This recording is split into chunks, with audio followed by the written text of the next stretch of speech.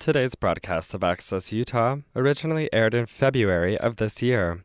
You can still comment on today's program at upraccess@gmail.com or on our Facebook page or on Twitter at Utah Public Radio. Welcome to Access Utah. I'm Tom Williams. Our guest for the hour today is Jennifer Jacquet, author of the new book, Is Shame Necessary? New Uses for an Old Tool. Robert Sapolsky, reviewing the book, says, in the age of Anthony Weiner and Miley Cyrus, shame seems an antiquated concept, a quaint tool of conformity-based collectivist societies, replete with scarlet letters and loss of face.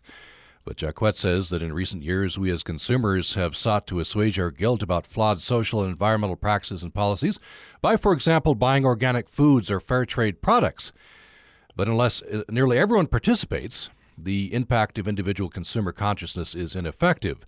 And so in Is Shame Necessary, she presents a case for public shaming as a nonviolent form of resistance that can challenge corporations and even governments to change policies and behaviors that are detrimental to the environment. Jennifer Jacquet is an assistant professor in the Department of Environmental Studies at New York University, and she formerly wrote for the Guilty Planet blog at Scientific American. Her website is jenniferjacquet.com. She joins us for the hour. Welcome to the program. Thanks for having me, Tom. Appreciate you being on. Very interesting concepts here. I wonder if we could start where you do in the book. 1980s, there is a growing realization, at least among hardcore environmentalists, that there's a dolphin problem with the tuna industry. And a young man asked for a video camera. What do you tell that story? Yeah, sure. So the young man's name was Sam Labuddy, and he was a visitor to the Earth Island Institute in San Francisco, hoping to actually work on rainforest destruction, which was another hot topic. And when he learned about the tuna dolphin issue, he said, you know what, I should go and try to collect evidence about this, because one of the important things for any transgression, right, is sort of proof of a crime or a wrongdoing and a clear sort of understanding of responsibility. And people had sort of been talking about the tuna dolphin issue, but there were no visuals, and so the public wasn't so convinced, I guess. And I really remember this moment because I had a book called 50 Simple Things Kids Can Do to Save the Earth. I was 9 years old. I wrote to Earth Island, and I wound up getting, as a result of the Sam Labuddy adventure into Mexico, and he wound up getting film, and he wound up getting visuals, a black and white photograph in the mail of a dolphin being hoisted and slaughtered on board a tuna vessel. And this was a major shaming campaign toward the major tuna companies at the time, and the media ran on television, and lots of children and their parents were outraged across the United States. And I contrast this shaming campaign, which was very effective in getting attention and very effective in educating people about the issue, with the sort of what I would call the use of guilt to assuage. I mean, I felt guilty about the problem, and the use of certifications and consumer tools to assuage that guilt afterwards. So this is the sort of archetypal contrast I opened the book with in terms of trying to understand the difference between guilt and shame, and how we've tried to make ourselves feel better about both of those things. And this was very effective. I remember this time as well. And you quote Anthony Riley, the former CEO of Heinz, which owned StarKist at the time. He mentions that this has been very effective. Kind of, a little bit. You could read between the lines, a little bit bitter about it, but he acknowledges that this has been very effective. Kids love Flipper, and the Labuddy film comes out, and Flipper's being caught in the net, and so it was very effective. Then you go on to say that we were diverted, right? We stopped going after the producers. We started concentrating on ourselves. So we got away from shame and effectiveness there, and we went to guilt. Yeah, there's this pivot point exactly in that campaign where it was, I think, very clear targets. And you can understand why the tuna companies were a bit resentful because, and this is the interesting thing about shame, they weren't acting outside of the law. They were acting totally within the law, the way the bankers would say they were doing right before the financial crisis. And yet, the American public, in both cases, felt that, yeah, what you might have been doing wasn't illegal, but it was still wrong. And so the tuna companies were forced to at least acknowledge their behavior and acknowledge attempts to change it, which, in fact, for some species, their behavior did change and improve the stocks. But this pivot point that I'm talking about was that I, as a consumer, just thought, okay, the Dolphin Safe logo has come out, and I can just keep buying now tuna that's dolphin safe and totally forget about the problem, ignoring the fact that there were huge amounts of dolphin unsafe tuna still for sale, and that the primary way of engagement with the issue should not have been through individual consumption, but through political change and action. Mm-hmm. So I guess this could apply as well to other things we do to assuage our guilt, right? But it's individual, and therefore you say it doesn't scale. You're looking for some tool that can scale. For example, things that a lot of us do, we buy organic food, right? We look for fair trade. I suppose you would say these are good things, but to be truly effective, we have to find a tool that can scale. Well, I mean, it's for me, it's more of a systematic. So I look at these across the board. So fair trade, organic, cruelty-free products, eco-labeled fish, all of it. And I ask, as a broad scale, what kind of effect has it had? And the evidence is not great. And I wouldn't argue that these things are not important or that we shouldn't do them, but I would just argue that individual consumption is not the ideal unit of scale to be working, especially for large-scale collective problems in which it doesn't really matter what I do if everyone else continues the old style of behavior. And so this is one of the points I make in the book, and in a way, guilt has been a better friend of the market, and the market can come in and try to assuage that guilt through new products and guilt-free vacations or whatever you're interested in. And I think that has just been a distraction for what might have been a minority that would have been more politically motivated or organized. So I wonder if you could delineate for us the difference between guilt and shame. Sure. So I would argue, and the way I define it for the book, because there are lots of books on this topic, but I'm interested in both as tools, so in forms of punishment. So guilt is a form of self-punishment. The conversation that you're having is between you and your conscience, your sort of gut feeling about things. And shame is a feeling of not only that element, but a broader audience and a bigger group. So shame has this social element to it that guilt lacks. And so for shame involves the collective then. Shame has to have more than one person. Exactly. It's hard to be shamed, ostracized, shunned on your own, right? This is a social phenomenon. And it involves social exposure. So what's interesting is that shame can be used against institutions, groups, systems in a way that guilt cannot. Guilt is its metric is the individual. Now, I understand that you changed from the natural sciences to social sciences because you started to become interested in first guilt, I think, then shame. I was never fully a natural scientist. I was an economics major in undergrad, and I was always interested in household decision-making, individual microeconomics, and that was what led me to get really interested in these campaigns, and then along the way realize, this is not having the broader ecological impact that we actually wanted to get from these conservation initiatives. And that was true not just of the environment, but also of fair labor laws, of animal cruelty, lots of other issues as well. So shame is an effective tool, and I think you are interested, as we mentioned before, in large-scale cooperation dilemmas. And many of these are environmental. Climate change would be one? Yes. I'm interested in any... So there are two types of, cooperation dilemmas I'm interested in. One is a system like public radio, so public goods, where you can contribute or not to the good, and regardless of whether or not you contribute, you will receive the benefits. So, if I don't contribute to NPR, I can still listen to it, right? Climate change is a little different from that scenario. It's a threshold public goods game, which means we have to have a certain amount of cooperation and you can set that threshold wherever you want, maybe 80% cooperation, to even prevent anything like dangerous climate change from occurring. So those are two different types of cooperation problems I'm interested in, and they have different sort of characteristics and ways in which they're solved or not solved, and that's my interest. So it's not, I focus on the environment, overfishing, and climate change, but lots of things like taxes, tax havens, immunizations, public radio, they all have these same cooperative characteristics. Mm-hmm. Yeah, you've touched a nerve there. We've got the fund drive coming up in about a month.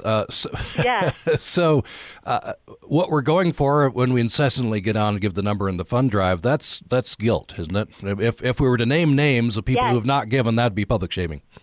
Yeah, you know who did that was Ira Glass during This American Life. Yes, he did. He went on this shaming campaign, right? Mm-hmm. And it's very funny. I use him as an example in the book because I think he understood some of the basic principles of using shame. But I have noticed they have abandoned that strategy. So it may not be the best tactic for getting repeat giving year after year. Mm-hmm. There can be a backlash, can't there? People don't like to be publicly shamed. They don't like it. I mean, for good reasons. None of us want to be in that position, right? So often the threat of shame actually works better than shame itself. And of course, the threat of shame isn't a viable threat unless you've seen some people being made the example. And that is why each of us has become increasingly uncomfortable with shame, and for very good reasons. Mm-hmm. But again, I think some of us, even though we are uncomfortable with maybe that individual level shaming, certainly with things like tarring and feathering or the stocks or the pillory, you know, the sort of Victorian-style shaming, I think that today, though, there's still a place for shaming, especially at the group level. So shaming BP for the Gulf oil spill, shaming certain banks for being involved in financing mountaintop coal removal. This is a form of shaming that we don't want to throw out with those sort of more testy or checkered individual forms of shaming. And that's kind of why I wrote the book, because I felt like in some senses we were throwing the baby out with the bathwater when we would just say shaming is bad. Mm-hmm. So, especially in individualistic societies such as ours, as you say, shame has gotten a bad rap, right? So we immediately think of the scarlet letter and so forth. Yeah. And, I mean, there are also really interesting things linguistically. In more individualistic cultures, which tend to be in the West, there are words for guilt. Guilt comes up more frequently in emotional discussions. Shame is much lower on our sort of list of emotional experience. And in the East, in contrast, in certain cultures, there's not even a word for guilt. And they're much more collective societies, and for that reason, shame seems to resonate higher in their emotional frequency. But I do believe, and there's plenty of evidence to suggest, that shame is a universal emotion felt by every human everywhere, and how it manifests, whether or not you want to call it shame or guilt, because if you're an individualistic society, you want to believe it's really a conversation between you and your conscience. It's still a very strong form of social control. So what about this, and I thought Robert Sapolsky put it very well in his blurb for your book, in the age of Anthony Weiner and Miley Cyrus, shame seems an antiquated concept. In some ways, it seems that shame is passé. You can, for example, what's his name, Governor Sanborn from South Carolina, you can go on the famous non-walk, the hike on the Appalachian Trail, and be found out that you're actually with your mistress in Argentina, mm-hmm. and yet just a couple of years later you're elected to Congress. Well, you can look at Clinton's record, for instance, with the Lewinsky scandal. I mean, he lost sort of trust in terms of the public with regards to his personal life, but people did not lose trust in his ability to run the country politically. So in some cases, it depends. We're still somewhat reasonable in arguing that transgressions in certain domains don't necessarily mean transgressions in others. At the same time, there is this sort of feeling, right, of shamelessness. I mean, it's almost something we embrace, right, especially in our culture, of breaking social norms, of living beyond the rules. And it's almost admirable. But there are always, I just can't really endorse the idea that shamelessness is rampant, given that I live in New York City where it's a constant tension between the social rules and the individual, and people are following the rules. They're wearing clothes. They're picking up after their dog. Now, not everyone, right? But to a large degree, the system works because people enforce and understand the rules. Now, there's shaming on a smaller scale, and I think we all probably experience this. Someone or a group of people sort of looks askance at you if you perform a certain behavior. And then you scale it up. And it can be effective. You've cited an example from California where the threat is there, the rule is in place that if you don't pay your taxes past a certain date, you get put in the newspaper. Put online. Or put online, yes. Okay. Mm-hmm. So you have 6 months in which to pay your delinquent taxes, or you're put online. And what's interesting about this policy, which is a government policy, and therefore we've really tried to get shaming out of government policies in general. People are very uncomfortable with the idea that you'd be forced to carry a sign or, wear a badge expressing that you did X, Y, or Z wrong. It's not to say it doesn't exist, but there are high levels of discomfort, especially on the coast. So in California, at the state level, again, at the federal level, there are formal routes of punishment for not paying your taxes. The IRS will come, they might stick you in jail. At the state level, those options for punishment are off the table. And so 20 states at least now have introduced online shaming policies. And it's the threat of shame. We will put your name on online if you don't pay your taxes within 6 months. And they're often high cutoffs. So in the state of California, you have to owe more than, originally I think it was $250,000, and now it might be $100,000 in back taxes. So what I like about this policy is that it protects the most vulnerable, the poorest, who might not have been able to pay their taxes for very good reasons. Also, even sometimes the ultra-rich may have those reasons, and they can write to the state and request an exemption. But in a lot of other cases, this threat of shame has actually led to huge amounts of recovery in back taxes. And again, this is a social dilemma. We all benefit from the roads that we're driving on, the schools that our children go to, and we all should be, and most people do. Over 90% of people pay their taxes. And so this has been an area in which shaming has been a very effective tool and very, very cost-effective. It only costs like $130,000 a year to run the program, and they're getting over $300 million in back taxes back as a result of this policy. If you just joined us, we're talking with Jennifer Jacquet. Her new book, very interesting book, Is Shame Necessary? New Uses for an Old Tool. Jennifer Jacquet is assistant professor in the Department of Environmental Studies at New York University. And she says in the book that she's looking for a way to solve large-scale cooperation dilemmas. Many of these are environmental, climate change, maybe is the gold standard example. That individual guilt has been the way we've been responding to these things, and that targeted public shaming, say corporations, governments, can be an effective way to scale up the effectiveness of efforts on environmental issues. We'd love to get your perspective on this. Perhaps you have an example you could cite, an effective shaming campaign you've been involved with, or maybe something that didn't work, or maybe you've been on the receiving end. You can join us by email to upraccess@gmail.com, and we're on Twitter at Utah Public Radio. More following this break. Programming on Utah Public Radio is made possible in part by our members and Cafe Ibis, 52 Federal Avenue in historic downtown Logan. Open 7 days a week, featuring triple certified coffee, a seasonal organic ethnic deli, and espresso bar with culinary gifts. Ordering and location information is at cafeibis.com. On the next Humankind. I see a moral core or moral compass developing over many years. I don't think it's something that naturally emerges. I think it's something that adults have to be very intentional about cultivating. How to nurture the moral development of children. I'm David Freudberg. Join us for Humankind. Thursday night at 8:30 on Utah Public Radio.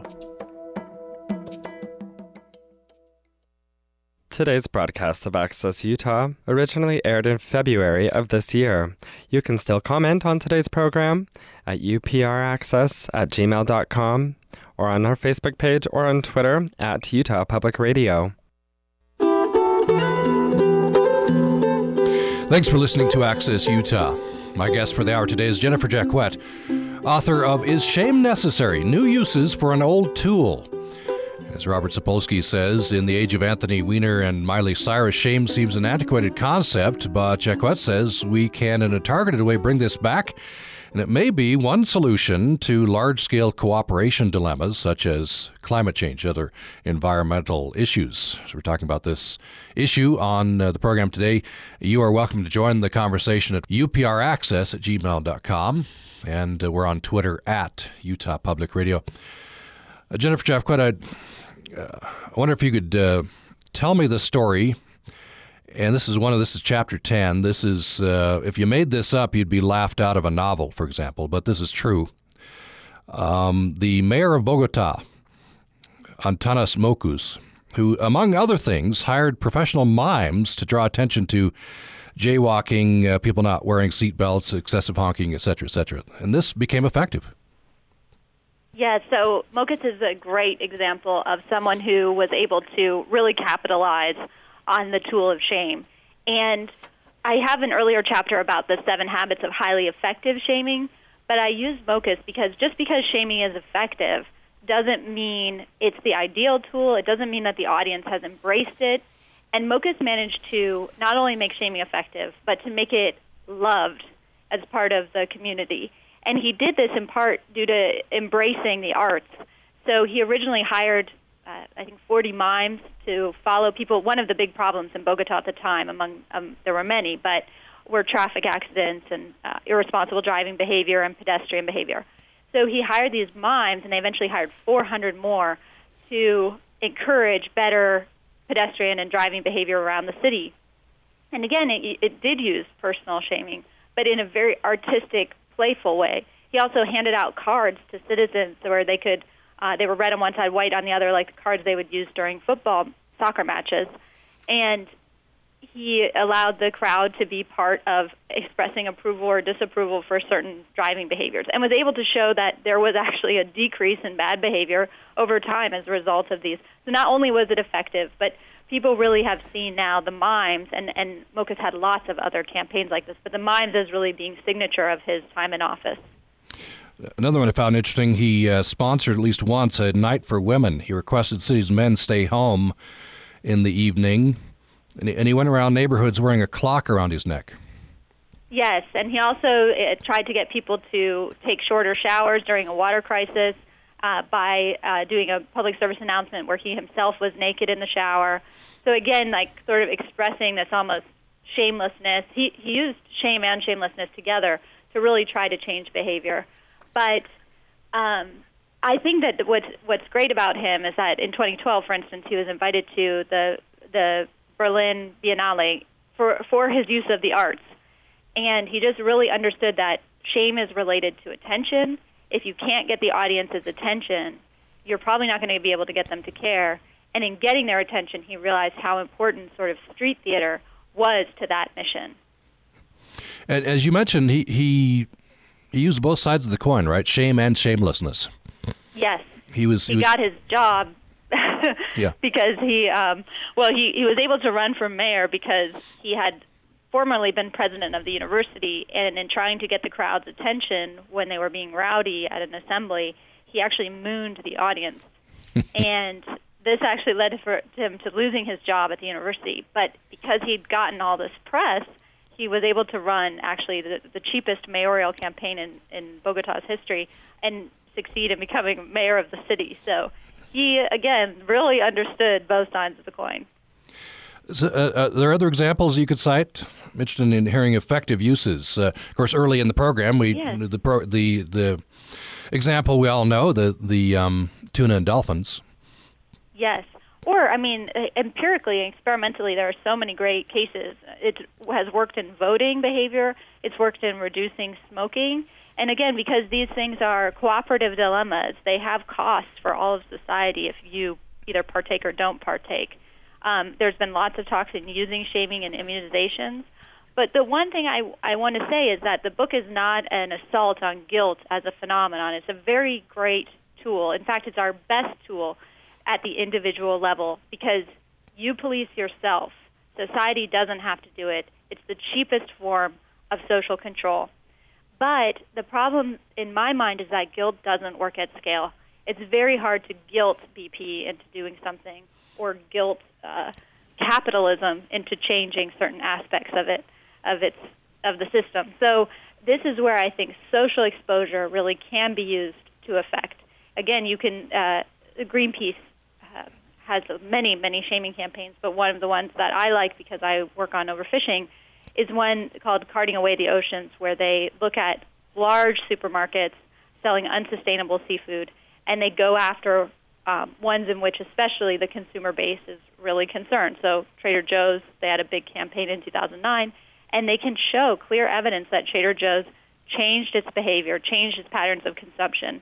And that just makes such a bigger difference than if you or I change our seafood patterns of consumption. I want to back up just a little bit. You mentioned immunizations, and I wonder if there's an example you can cite there. A lot of us have been thinking, of course, about this with the measles outbreak in California. Yes, of course. Well, the immunization is there's a sort of natural experiment that's going on, right? Because we can look at states that have the highest levels of non-immunizers. And those happen to be states in which exemptions are very, very easy to come by, California being one of them. Then you can look at a state like Mississippi that doesn't have this issue at all. It has 100% compliance because they've made it illegal, basically, to exempt yourself. Very, very difficult to get out of immunizing your children. So we have this sort of spectrum of easy to hard in terms of exempting yourself from immunization. And then in states where it's very easy, higher rates, and those numbers of children not being immunized put us all at risk. And yet, if we were to, let's say, shame those children, I think most of us would feel that was fairly unfair in the sense that the children are victims of their parents' decisions and shouldn't necessarily bear the burden of, being ostracized or whatever might happen. So I like, this tactical use of shaming, going after the people and institutions perpetuating the myths about immunization, that it's linked to autism, and the senators who are also, there are congressmen, perpetuating some of these myths. That seems to me more tactical and more important than going after the individuals who seem to be clearly, given this variability we have across state, manifesting behavior that is more or less endorsed by the system in which they live. So again, going after the system rather than the individuals seems to me a better way to go. Yeah, and that's an important point, isn't it? Especially in the digital era, right? If shaming as a concept is uncomfortably close as it applies to an individual to bullying. Oh, of course. So one thing, that's, again, it might be effective. Bullying might be very effective. Blackmailing might be very effective, but that doesn't mean it's acceptable. It doesn't mean each of us like to see that happen. And that's why often used by the weak against the strong makes shaming a more acceptable tool, even if using it by the strong against the weak is an effective one. I make this point in the book. And again, another reason why I think the book is important right now is that because of social media, because of the scope and speed and accessibility that we all have to exposing people to large audiences, and of course we could each ourselves become its victim, it's really important that we each understand the power and liabilities of this tool and also understand how we're spending our attention, because our attention is finite, and are we really focusing on the best issues? I brought up last week the issue of Brian Williams, of course, being very common in the media. I loved Jon Stewart sort of turning our attention, not from Brian Williams, but to the media at large and saying, I wish the media had this level of scrutiny on, the lies that were perpetuated about weapons of mass destruction. And to me, this was a very artful use of shaming and a much better way of spending our attention than focusing on this one. Not that that's not important, but that we all just need to really be conscious of the way that we're spending our energy. And I do think that the changes at scale is a better way to go. But, of course, not everyone might feel that way, but I think it's all worth thinking about. wonder if we could get into maybe, I don't know, the psychology of this, the mechanism of this. We know that shaming works on organizations, the Dolphins, etc. Another example I think that you've cited, very effective, Amnesty International, went after the U.S. for executing juveniles, and the U.S. changed their policy. Yeah. But there are limits, right? I mean, Amnesty International and others, the European countries, anytime there's a high-profile execution in the U.S., of adults, goes after the U.S., tries to effect change. So far, that hasn't happened. Yeah, one of the reasons why it was so powerful with juvenile offenders is because they pointed out the other 7 countries in the world who still allowed it, and that was not company the U.S. wanted to keep. In the case of capital punishment, I mean, lots of these battles are long and difficult, and of course, we never shame is just a tool, and it's going to be as bad or good as the people using it and the reasons it's used for. But I wouldn't say that just because it didn't work this year or next year that it's ineffective. A lot of these campaigns, good and bad, require constant vigilantism. And so, like the Greenpeace campaign against supermarkets has been going on for, I think, over 6 years now. And you have to have this constant pressure. And that's part of the cumbersome nature of shaming. And it's why it's often a stopgap on the way to larger regulation, because you don't want to have to keep policing reputation year after year after year. And then again, there may be some problems that's the only way you want to go about it. But, often what these people, Amnesty International or these organizations have in mind is eventually policy changes.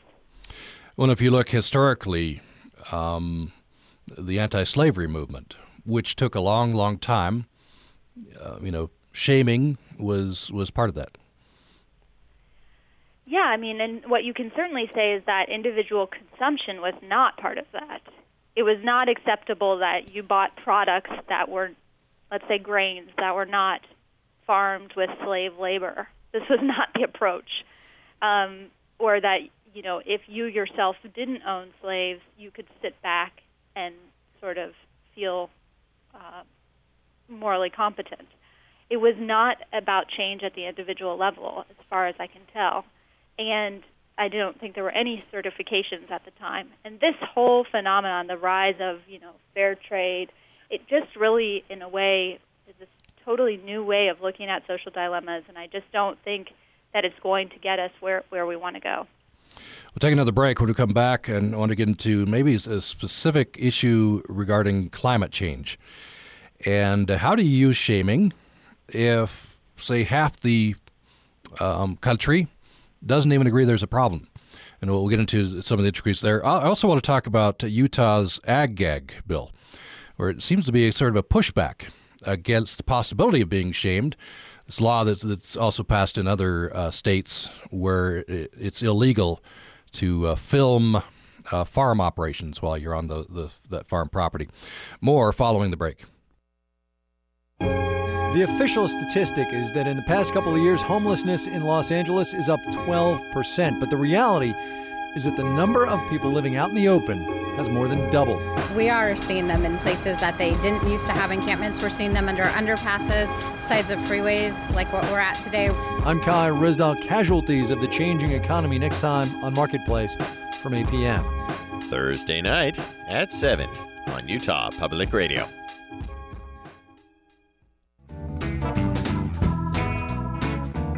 When you support UPR as a sponsoring business, it makes a statement that this programming is important to you. UPR listeners appreciate our underwriters and often make a point of supporting them. For information on underwriting, please call Terry Guy at 435-797-3215. That's 435-797-3215. And thank you.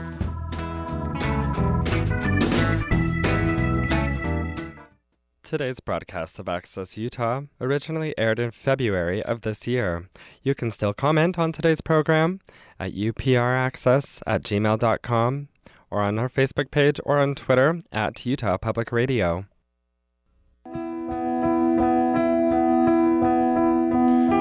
You're listening to Access Utah. I'm Tom Williams. We're talking about shame.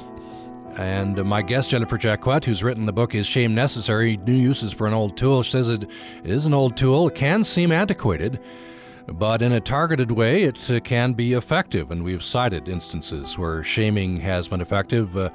Jennifer Jacquet is interested especially in environmental issues and large-scale cooperation dilemmas, as she calls them. Climate change is one of those. We're going to be talking about that specifically as we get into this last segment here. You can reach us at upraccess@gmail.com, upraccess@gmail.com, and we're on Twitter at Utah Public Radio. Have about 10 minutes left. So let's begin this segment with a caller, Paul in Logan. Paul, glad you called. Go ahead with your question or comment. Hi, enjoying the conversation this morning quite a bit. I've been a big supporter of this kind of idea in terms of environmental causes my whole life, but recently I feel on the receiving end in terms of the immunization issue, and I don't want to sidetrack the conversation about immunization, but generally I wonder if the difference is shaming at a societal level or a corporate level or at a political level seems okay to me, but when it comes down to personal beliefs or personal philosophy or even something like religion, it's hardened my case and made me feel much more defensive and less likely to change. And I'll take the answer off the air. Okay, thanks, Paul. Very interesting. Jennifer Jacquet, what do you think about that?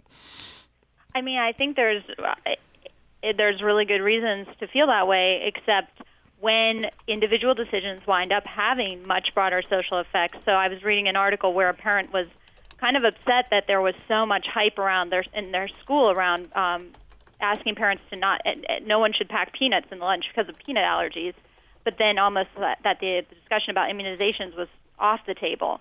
So I think in the case of peanut allergies and immunizations, when your personal decisions then wind up having a ripple effect through broader social society and also putting some people, i.e. children, that we see as particularly vulnerable at risk, this is when it becomes a discussion for all of us in the very same way that secondhand smoke became a discussion for all of us. Smoking used to be sort of seen as this individual decision, but once the science came about showing all the secondhand effects, we said maybe we won't allow this individual decision to occur in certain places like restaurants or schools or places like that. So again, because it has this cooperative nature, it changes the way that we view personal choice. It's interesting. This is probably a natural reaction that Paul cited in his own life. If it becomes directed at you, maybe your attitude toward the concept would harden a bit. Oh, sure. I mean, we've all been victims of shame at one point. It's why it's such a salient concept. It is a very difficult thing to overcome, and there are all sorts of ways to overcome it, and some of them good and bad. But it doesn't mean that it doesn't work. Just because it feels bad. And it doesn't also mean that we should go for it just because it works. But I think it's because of its power, it's just this really useful thing to explore. And I can't help but chime in because I heard the commercial for the program about 80% of water in agriculture going to agriculture in California and yet representing only 1% of the economy. And, in California they have some shaming campaigns. They're not even really campaigns, but neighbors will shame other neighbors who water their lawn, for instance, during a water shortage. And, people talk about how it can work or not work, but the main point is that actually most of the water is going to agriculture. So the idea that we would be shaming one another and directing at individuals and creating awkward social situations is silly, given the way that water is distributed in the state. And it would much better instead be directed at the system that allows water to be used so wastefully, in many cases, by agriculture. So I think you've said that more effective aimed at organizations than at individuals. Well, You're simply because the behavior is so much more impactful. Yeah. But it's not always true. Like in California with the case of tax delinquents, individuals actually owe more in back taxes than corporations. Now, to be truly effective at these large-scale cooperation dilemmas, and I want to talk specifically about climate change, and I've talked to, we have conversations here on Access Utah about climate change, and I do sense frustration on the part of those who believe there's an urgent problem and we need urgent action, that they just can't get their neighbor to believe it. And so, for example, if you're shaming your neighbor about climate change or environmental issues, and your neighbor doesn't even believe there's a problem, it's probably going to fall on deaf ears, right? Yes, certainly. I mean, again, the individual as being the ideal unit of change is probably not worthwhile in the case of climate change. Much better, let's say, to go after, as the League of Conservation Voters does, the politicians who are blocking climate change legislation in the Senate or in the House. And so I again, just try to avoid. In fact, there's a new petition out to now not allow the term climate skeptic to be used on mainstream media, that we should instead call them climate denialists. It's really interesting tactics. Again, I would say aiming at higher levels and scales than changing individual minds. Not to say that it won't have a top-down or ripple effect, but just to say that I don't think it's worth necessarily getting into these personal conflicts about climate change. Well, and that's interesting. A label like that, there's an element of shaming, isn't there? At least if the Oh, yeah. If you I think so. ratchet up the label. Sort of implies it has a more positive connotation. Yeah. I wonder if you'd comment a bit on our Utah's ag-gag bill. Several states have this, and this seems to be a pushback. Maybe because agricultural operators have seen effective shaming campaigns, and so now in Utah it's illegal for someone to videotape agricultural operations if you're on private property. Yes. It's really concerning, actually. I think there are only 2 states, and Iowa is the other one, in the U.S. that have actually passed these ag-gag laws. I would wonder if that law really did represent, again, the views of the majority. Most people in America in surveys have expressed very hostile views toward animal cruelty. But corporations have been very strong, and large-scale agriculture businesses, at lobbying governments, state and federal, to prevent filming and whistleblowing in factory farm operations. And that's in part because the footage that's been collected there has just been so effective at showing that there is behavior going on that most people, the vast majority of people, do not endorse, and showing that this, again, is sort of the system at large, and it's not just about sort of individual behaviors. And so corporations have been very effective at fighting that so that they don't have to basically lose profit, because in a sense making animals' lives better costs money. I wonder if you talk a little bit about the digital world, internet, and I don't know if it's a digital place. I don't know if it's possible to police or to norm this out. But it seems like sometimes there's a vigilantism of shame. It's just certainly. I mean, it was the Wild West for a while, and we're seeing that really. We're seeing the privatization of the online world and all sorts of new rules where people said, we want the online environment to be just almost anarchist and no rules. And it turns out that people don't want to spend much time on sites where, let's say, comments aren't moderated, because they very quickly turn ugly, cruel, inappropriate. And now in some of the biggest sites, Huffington Post, New York Times, they actually require you to not be anonymous or to have a sort of Facebook check on the commentary. There are all sorts of rules being put in place online. Now, is it at all like the real world? No, it's still much freer than that. But I don't know that we'll be able to say that's true in 10 more years. And, of course, we all now realize, lots of the behavior that we've been doing due to our IP addresses or our phones is actually not anonymous if the state or even hackers want to go after you retrospectively. So I think this idea that you could have this fully anonymous existence online is sort of over at the moment anyway. Just have about a minute left, and I wonder, looking to the future, what's your hope? The shame can be used increasingly as a targeted tool and can be effective? Well, I guess my hope is that because we are all complicit in some way, either as the audience, as potential victims, as campaign managers, just as your average citizen, with shame, that we would all become more acquainted with the power and complexities and liabilities of this tool. And it's not just like any tool. It's not entirely bad. It's not entirely good. And that's why, it's not an easy, clear message, but I do think it's really worth each of us understanding and becoming more familiar with. Jennifer Jacquet is assistant professor in the Department of Environmental Studies at New York University, and her new book, interesting book, is Shame Necessary? New Uses for an Old Tool. Thank you so much. Thanks very much for having me, Tom. And hope you join us tomorrow for Access Utah. Thanks for listening today.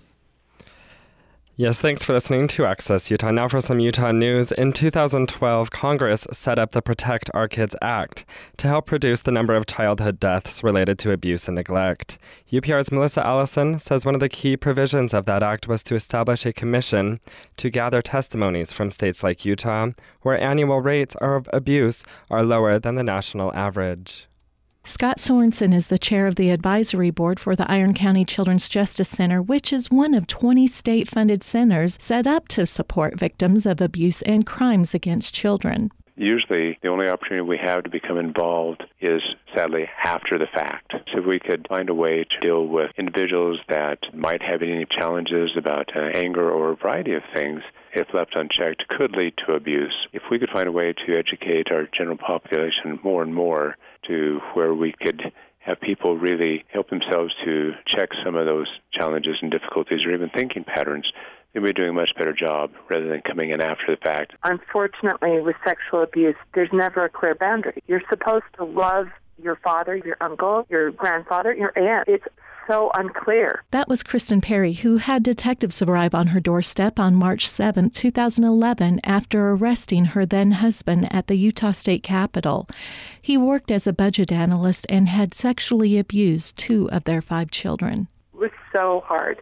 I actually had a strong visual as the detective told me how severe the abuse was. I felt like everything that I had ever hoped or any thought of my future was on a whiteboard and someone was just wiping it clean. I had no idea what I was going to do in the next 5 minutes, 10 minutes, how to live life. Perry's daughter had just learned about child abuse and neglect from Prevent Child Abuse Utah, an organization that visits schools in Utah to educate children on how to identify abuse. Carrie Jensen is the associate director of PCAU. We're providing them some education and some tools of saying, if this is happening, this is how you can get help. And kids participate. They ask questions. We do role play things with them where we can act out who could you go tell in a situation like this. Jensen says there's a lot of misinformation about who abusers are.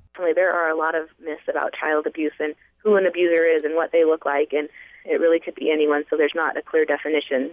The National Commission to Eliminate Child Abuse and Neglect Fatalities is traveling the country to hear testimonies from states with both high and low rates of fatalities. Chairman David Sanders and other members of the commission were appointed by President Obama, who directed them to gather information from across the nation to better understand the issue and how to eradicate the tragic loss of children. Sanders says states with low child abuse and neglect fatality numbers don't leave the burden of creating awareness on the shoulders of government agencies. When people think of who's responsible for addressing abuse and neglect, people think of the Child Protection Agency. But in the communities that we've seen that have taken this issue on, they've looked beyond the Child Protection Agency to hospitals, law enforcement, schools, child care, and made this a community responsibility. Commission member David Rubin is a pediatrician. The extent to which different programs that serve children and families kind of get out of their silos and communicate better with each other and integrate their approaches to make it easy for families to access their services tends to result in better outcomes that ensures that no kid is going to slip through the cracks. Perry says her family's recovery is in large part due to the support her community, PCAU, and the local authorities provided. So PCAU and other programs like it define those boundaries again for children to feel safe within those boundaries and say no. I am okay to say no here. She says her best advice to anyone is to talk about it, have the difficult conversations so that shame can be removed from the victims and healing can begin. With Utah Public Radio, I'm Melissa Allison. And about 18 miles north of St. George, plans for a housing development have changed in the Dameron Valley. UPR reporter Amy Kobabe brings us the story of how a developer plans to buy land for a housing development and donate a portion to the Archaeological Conservancy for preservation. When developer Brooks Pace saw the site of an ancient Puebloan pit house in the midst of a future housing development, he decided to donate the site to the Archaeological Conservancy rather than see it destroyed. Greg Woodall, a consulting archaeologist who helped in the research of the house, said that Pace's choice to preserve the site is distinctive in his particular field. The more he thought about it, the more he just didn't want to see that site built upon. But usually when archaeologists deal with a site, then the bulldozers come in and it's just gone. Pace will be buying the land from the state, then donating the pit site to the Conservancy. And an area will be set up for visitors to learn more about its ancient inhabitants. With digital technology, we can in essence have the virtual house in digital format and also protected in the ground. The idea is to preserve it for all future generations to enjoy, and that location itself will just be basically a little neighborhood park sort of thing. Jazz Evans, Southwest Regional Field Representative with the Conservancy, said the 2,000-year-old house is important for the area. The Dameron Valley site is really unique in its own way. It represents a unique sort of site structure in that they decided to dig into the ground rather than build up. So it's really important that way. The pit will be backfilled to protect and preserve it for possible excavations in the future. With Utah Public Radio News, I'm Amy Kobabe. And thank you for listening to your local news and Access Utah today on Utah Public Radio, a service of the College of Humanities and Social Sciences at Utah State University.